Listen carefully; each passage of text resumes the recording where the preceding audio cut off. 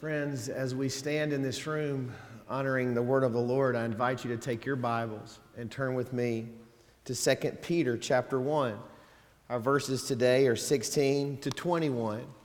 Today we continue and conclude our sermon series, Blessed. We have been talking together over the past several weeks about how God desires to bless us, that we would be a blessing to other people. And today, as we conclude this message series, we're reminded and we're taught, we're instructed and encouraged that God blesses us through His Word, that He's turned to us in love and He has revealed His person, His will, and His way to us. And in this, He blesses our lives, that we can bless others. So if you found your place, we'll read together, beginning in verse 16. For we do not follow cunningly devised fables when we made known to you the power and coming of our Lord Christ, but were eyewitnesses of His majesty. For He received from God the Father honor and glory when such a voice came to Him from the excellent glory, saying, "This is my beloved Son, in whom I am well pleased." And we heard this voice. We heard this voice. Say with me the word heard. Heard. We heard this voice which came from heaven when we were with Him on the holy mountain. And we have the prophetic word. We have the prophetic word. Say with me the word have. Have. We have the prophetic word confirmed, which you do well to heed. You do well to heed. Say with me the word heed. Heed. We do well to heed as a light that shines in a dark place until the day dawns and the morning star rises in your hearts. Knowing this first, that no prophecy of Scripture is of any private interpretation, for prophecy never came by the will of man, but by holy men of God. They spoke as they were moved by the Holy Spirit. Heard, have, heed. Heard, have, heed. Let's say them boldly together. Heard, have, heed. Heard, have, heed. Once again, heard, have, heed. Let's pray together. Our good and our holy God, we thank you that in your grace you have turned to us in love. While we were sinners and unclean and far from you, you turned to us in grace, Lord, to make yourself known and to call us to yourself. Lord, we thank you that we can have your truth in our hearts. We thank you that having your truth defines our life. And Lord, we want to be found in you and defined by you. And Lord, through the strength of your Spirit, through the power that you provide, Lord, day by day, moment by moment, week by week, year by year, for a whole life, Lord, you've made it where we can heed your word. You desire to guide our steps and direct our paths. And Lord, in this moment, we thank you for that, and we confess that we need you in this hour like we need you in every hour. And so, Lord, we pray that you would shine your light, that we would see. In fact, Lord, give us eyes to see your truth. Give us ears to hear. Lord, dig ears for us that we may hear your word. Give us hearts that are tender, that would receive your word like a seed planted in good soil. Give us feet that would walk quickly to do your will. Lord, in the hearing and receiving of your word, make our frame strong, that our work in this world would be like your own. And God, as we leave this place this morning, our prayer is that a word of life and hope would be found on our lips, that it would be a blessing to others. Lord, this is our prayer in the beautiful, the mighty, and the matchless name of Jesus. And we pray together saying, amen and amen. Friends, please be seated. I don't think I have to tell you this, but things are getting expensive out there. This inflation is no joke. I mean, and they're ratcheting up the rates to try to, that's sort of brutal too, but I hope it works to try to bring these prices down because they're real. I mean, you drive by the gas pump and you just hope you don't have to stop in, right? I mean, it's tough. Then you go into the HEB and you've got the milk and the bread and the eggs and they're just like skyrocketing, and not to mention other necessities of life like, Hawaiian Punch and Mountain Dew and firecrackers and pickleball equipment. I mean, all the stuff you need and buy and have, I mean, the prices are crazy. Just the normal prices are crazy. And some things are just sick, crazy, wild, crazy expensive. This past week, I got curious about that, and I went to the Google machine, and I typed into the little box, I typed in the most expensive things in the world. You should try this sometimes. It's a lot of fun. Depending on how they measure this, there's just about 20 different things that land on every single list. Sometimes the International Space Station is there. On quite a few lists, however, the thing that really piqued my interest was on the list of many, many folks, the most expensive things in the world was a yacht, a boat, something you can float in the water. The name of the boat is called the History Supreme. It's owned by a man named Robert Kuok. Robert Kuok is the most wealthy man in Malaysia. If you're keeping score, he's the 96th wealthiest man in the world. He made his money on Shangri-La hotel chains and also sugar cane. So he got crazy rich on sugar and overnight stays. I mean, apparently these things are very lucrative. And so he wanted to show off his clout. And so he built a boat and bought it piece by piece. The History Supreme cost $4.8 billion. That's billion with a B. Now you say, Pastor Matt, how did he build a boat that was that expensive? Let me tell you how. He filled it with some of the world's craziest items. He has a sculpture in that boat that's built entirely out of Tyrannosaurus Rex bones. I'm not making this up. Some of the parts of the ship are built out of gold and silver. He has an entire wall in the bedroom of this ship that's constructed from a meteorite. He's got a panoramic aquarium, 24-karat gold encased. He has a liquor bottle on that ship that has an 18.5-karat diamond embedded in the glass. Now, I'm going out on a limb and say he's not pouring Thunderbird wine out of that bottle. That ship is loaded, man. I mean, this is the most expensive craft in the world. And somewhere today, it's bobbing around out in the ocean. Some things are crazy expensive. But let me tell you this morning, that doesn't measure their worth. If we were able to find an angel, let's say we called up Gabriel and said, Gabriel, we needed some cosmic scales out here. Come hang them off the side of the Alico building. And we put that yacht on one side, let's say on the left side of the scales. And we put the blessing of God on the right. The blessing of God on the right. You know what I believe would happen based on the truth of God's word? The weight and the gravity and the gravitas of the blessing of God would so fall that it would pitch that yacht into the Brazos River. We could run down there just like pirates and take over that yacht and float on down to the stadium and just be ready for the Texas State game. Because the blessing of God is the most valuable pearl in the universe. If you have it, if you know the blessing of God, if you have it, then you can know life and joy and freedom and grace and peace. You can be free to live, even if you can't afford a plastic kayak from Academy Sports and Outdoors.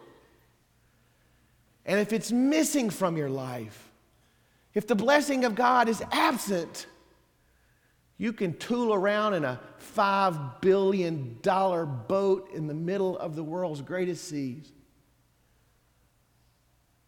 and still be missing the life that is really life. Still be missing out on it. And here's the beautiful thing about it. God, in His grace, doesn't want any of us to miss out on the life that is really life. He doesn't want one of us to miss out on knowing the joy and the gravity and the beauty and the majesty of His blessing. He's turned to us in love to show us His will and His way and invite us into His blessed life. And friends, His Word mediates that way. His Word is a channel for connecting with the life that He so longs to offer us, that He desires for us to live. 2 Peter 1:16-21 sort of folds it out for us. It shows us the texture of God's gracious revelation through His Word and our appropriating it by faith. And the words that we have before us this morning are heard and had and heeded. We can hear, we can have, we can heed the blessed word of truth that blesses our lives. For just a few moments, let's look at those in turn. Friends, we can hear the word of God. In verse 18, Peter says, we heard this voice. He was giving testimony that he was invited by Jesus along with James and John into an experience where they heard the very voice of the Father. For a blessing to be a blessing, it must be spoken. In their best-selling work called The Blessing, John Trent and Gary Smalley said this: a blessing becomes so only when it is spoken. And here is the wonderful thing about God. He has not been silent. He has not been mute. We have not been left to wonder. God has spoken. And Peter was bearing witness to this truth. He said, we were there, friends. We were there. And we heard that voice. He's bearing witness to the experience that he had when he was part of the transfiguration moment. This story is recorded in all the synoptics. I love the way Luke tells it in Luke chapter 9, beginning in verse 28. This is how he narrates the story. He said, now it came to pass about 8 days after these sayings that he took Peter, John, and James and went up to the mountain to pray. And as he prayed, the appearance of his face was altered, and his robe became white and glistening. And behold, 2 men talked with him. Now, those 2 men were Moses and Elijah, who appeared in glory and spoke of his decrease, which was about to be accomplished at Jerusalem. But Peter and those with him were heavy with sleep, and when they were fully awake, they saw his glory and the 2 men who stood with him. Then it happened as they were parting from him that Peter said to Jesus, Master, it's good for us to be here. Let us make 3 tabernacles, one for you, one for Moses, one for Elijah. Not knowing what he said. While he was saying this, a cloud came and overshadowed them, and they were fearful as they entered the cloud. Verse 35, and a voice came out of the cloud saying, this is my beloved Son. Hear him. When the voice had ceased, Jesus was found alone. But they kept quiet and told no one of those days any of these things that they had seen. Peter's bearing witness to this moment. He said, Jesus said, come on, guys, let's go up to the mountains and pray. And as Jesus was praying, his face changed and his clothes changed. And there in the midst of that transforming moment, Elijah, the symbol of the prophets, was there. Moses, the symbol of the law, was there. The whole trajectory of Old Testament hope and promise was there on that mountain with Jesus. They were right there. And Luke was the only one to note this, but he noted it for us all. He said, and they spoke of Jesus' departure. The word there is Exodus. his exodus in Jerusalem. Now, they weren't informing Jesus. He knew what was about to take place. Already in chapter 9, verse 22, he spoke of his upcoming crucifixion and resurrection. It was on his mind. He was trying to instruct his disciples about these things. They weren't instructing Jesus, but they were talking about it. You see, this seemed to be the central event in all of hope and history. And what did they say? We don't know. We are kept out, but we know what they talked about. And there they were on the mountain. And Peter and James and John got to hear God speak. And he said, "This is my beloved. Listen to him. Pay attention to him." They heard it, but Jesus also heard it. He heard down in his heart his belovedness. He heard this same word at his baptism. And he would take this beloved sense all the way to the cross. He would know about it. And here's the deal, friends. Because of God's grace, we can hear the word too. That's the whole point of 2 Peter 1, 21, 22. The prophecies of God are not private words. They're not for the special. They're not some kind of fancy gnosis just for a few. They're God's gracious turn toward a broken world. God moved on the lives of the prophets to speak his word to a hungry people. And like water on a parched ground, his word has been flowing forth into this world, speaking out the very heart of God. And that word is a blessed word, and we can hear it. John certainly heard it on that mountain. Years later, he would take pen in his hand and he would write the very words of Jesus in John 3:16. "For God so loved the world that he gave his only begotten Son, that whosoever believes in him would not perish, but would have everlasting life." Everlasting life. He said, God didn't come into this world to condemn the world, but to rescue the world, to save the world. He came that you may have life, that you may know the blessedness of life renewed with God. Not chasing after those idols that lead you out on all kind of roads through dark ambition and escape and despair, but life-giving ways and roads of hope that come from the Lord. John would say it. He would call us the very beloved of God because they heard, because Jesus heard, because the Spirit continued to move. We can hear even this very moment. Jesus said, "For God so loved the world." His sacred scripture says, "For God so loved the world." And the faithful proclamation of the gospel, inspired by the Spirit of God, says, in this very moment, in this pregnant second, God so loves the world that anyone who would believe in the one sent would have life. We can hear the word of God because God in his grace spoke on that holy mountain and in dark valleys and in bedrooms and boardrooms and church houses. God yet speaks, and we can hear his word. And friends, that leads us to that second word. We can have his word in our lives. Jesus had it at his baptism. He had it on this mountain. He had it with him when he went to the cross. God had said, "You are my beloved," and he believed it.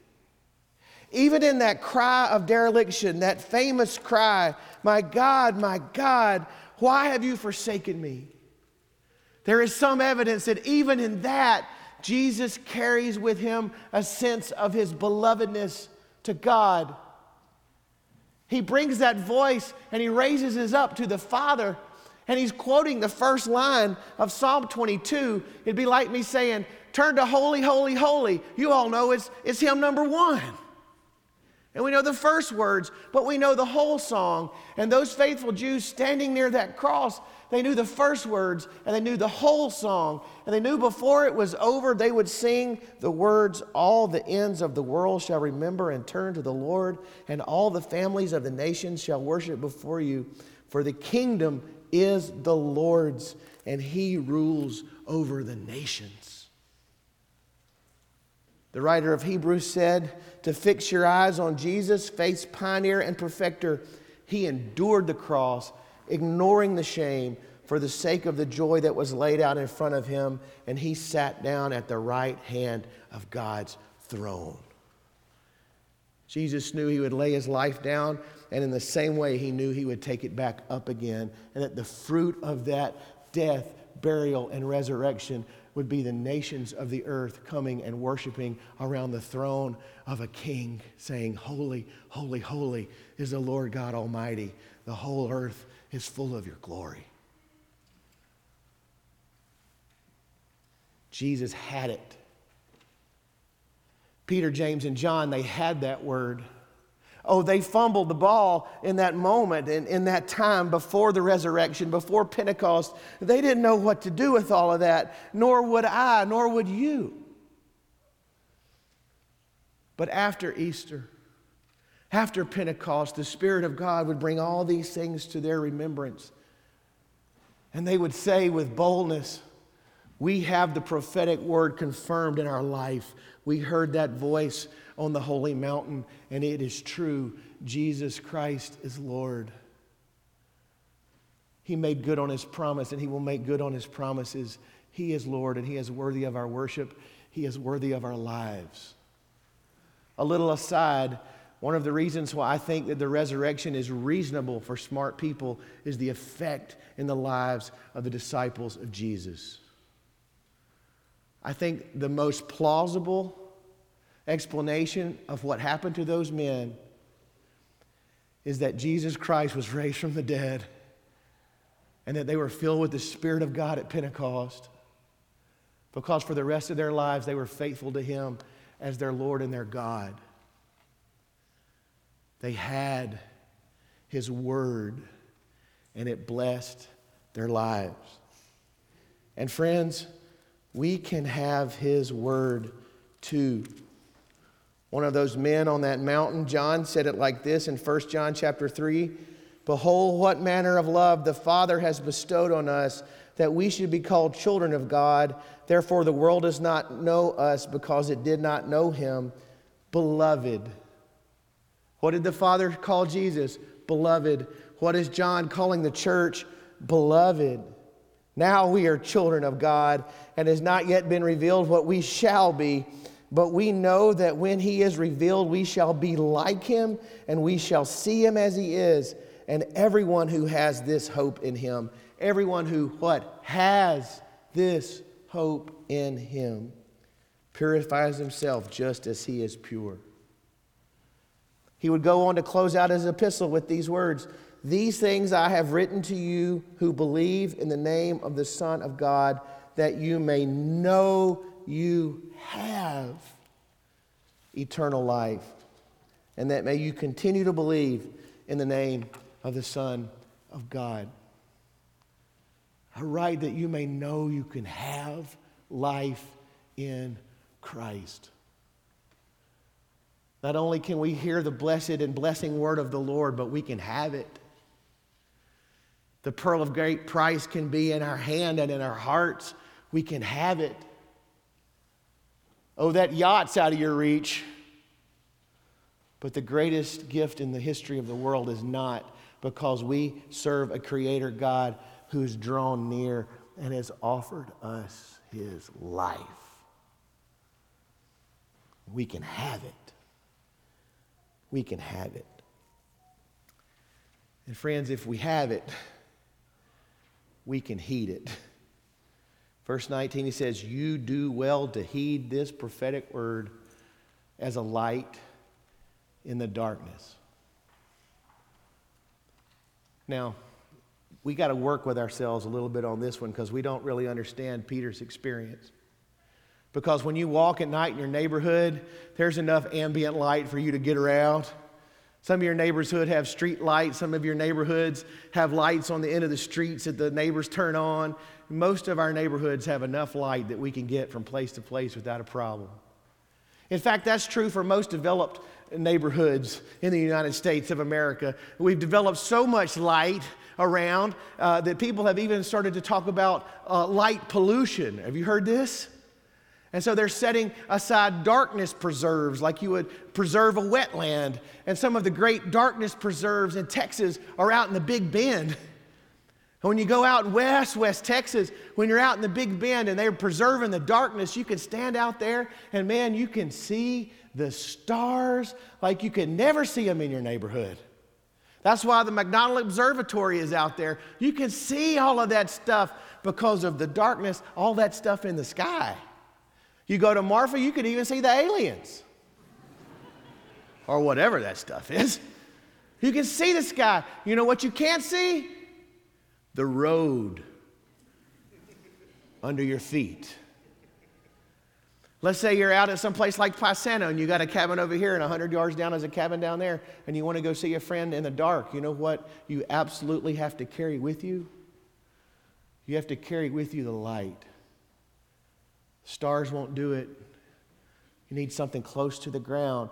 You have to carry the light.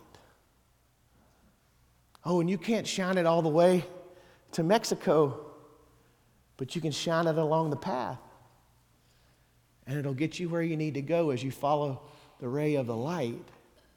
This was the experience that Peter had. If he was going to go anywhere in the darkness, he had to have a light. And he said, listen, friends. He said, listen, you would do well to think of the scriptures, the inspired word of God, as a light shining in a dark place. Just like those flashlights in West Texas alert you to rattlesnakes and javelinas and big boulders you can trip over and holes in the ground. In this dark world, the light of the gospel, the light of the scriptures, warns us of the challenges of the world and the flesh and the devil and keeps us moving to where God wants us to be. In saying this, Peter was simply reflecting the hope that was in Psalm 119, 105, where the psalmist said, your word is a lamp to my feet and a light to my path. We can have that word. And in following it, moment by moment, day by day, year by year, for the rest of our lives, we heed it, and in the heeding it, we are blessed. There's a great example of this in the experience of Jesus in Luke chapter 11. Jesus had said many times, the blessing is in the doing of the word.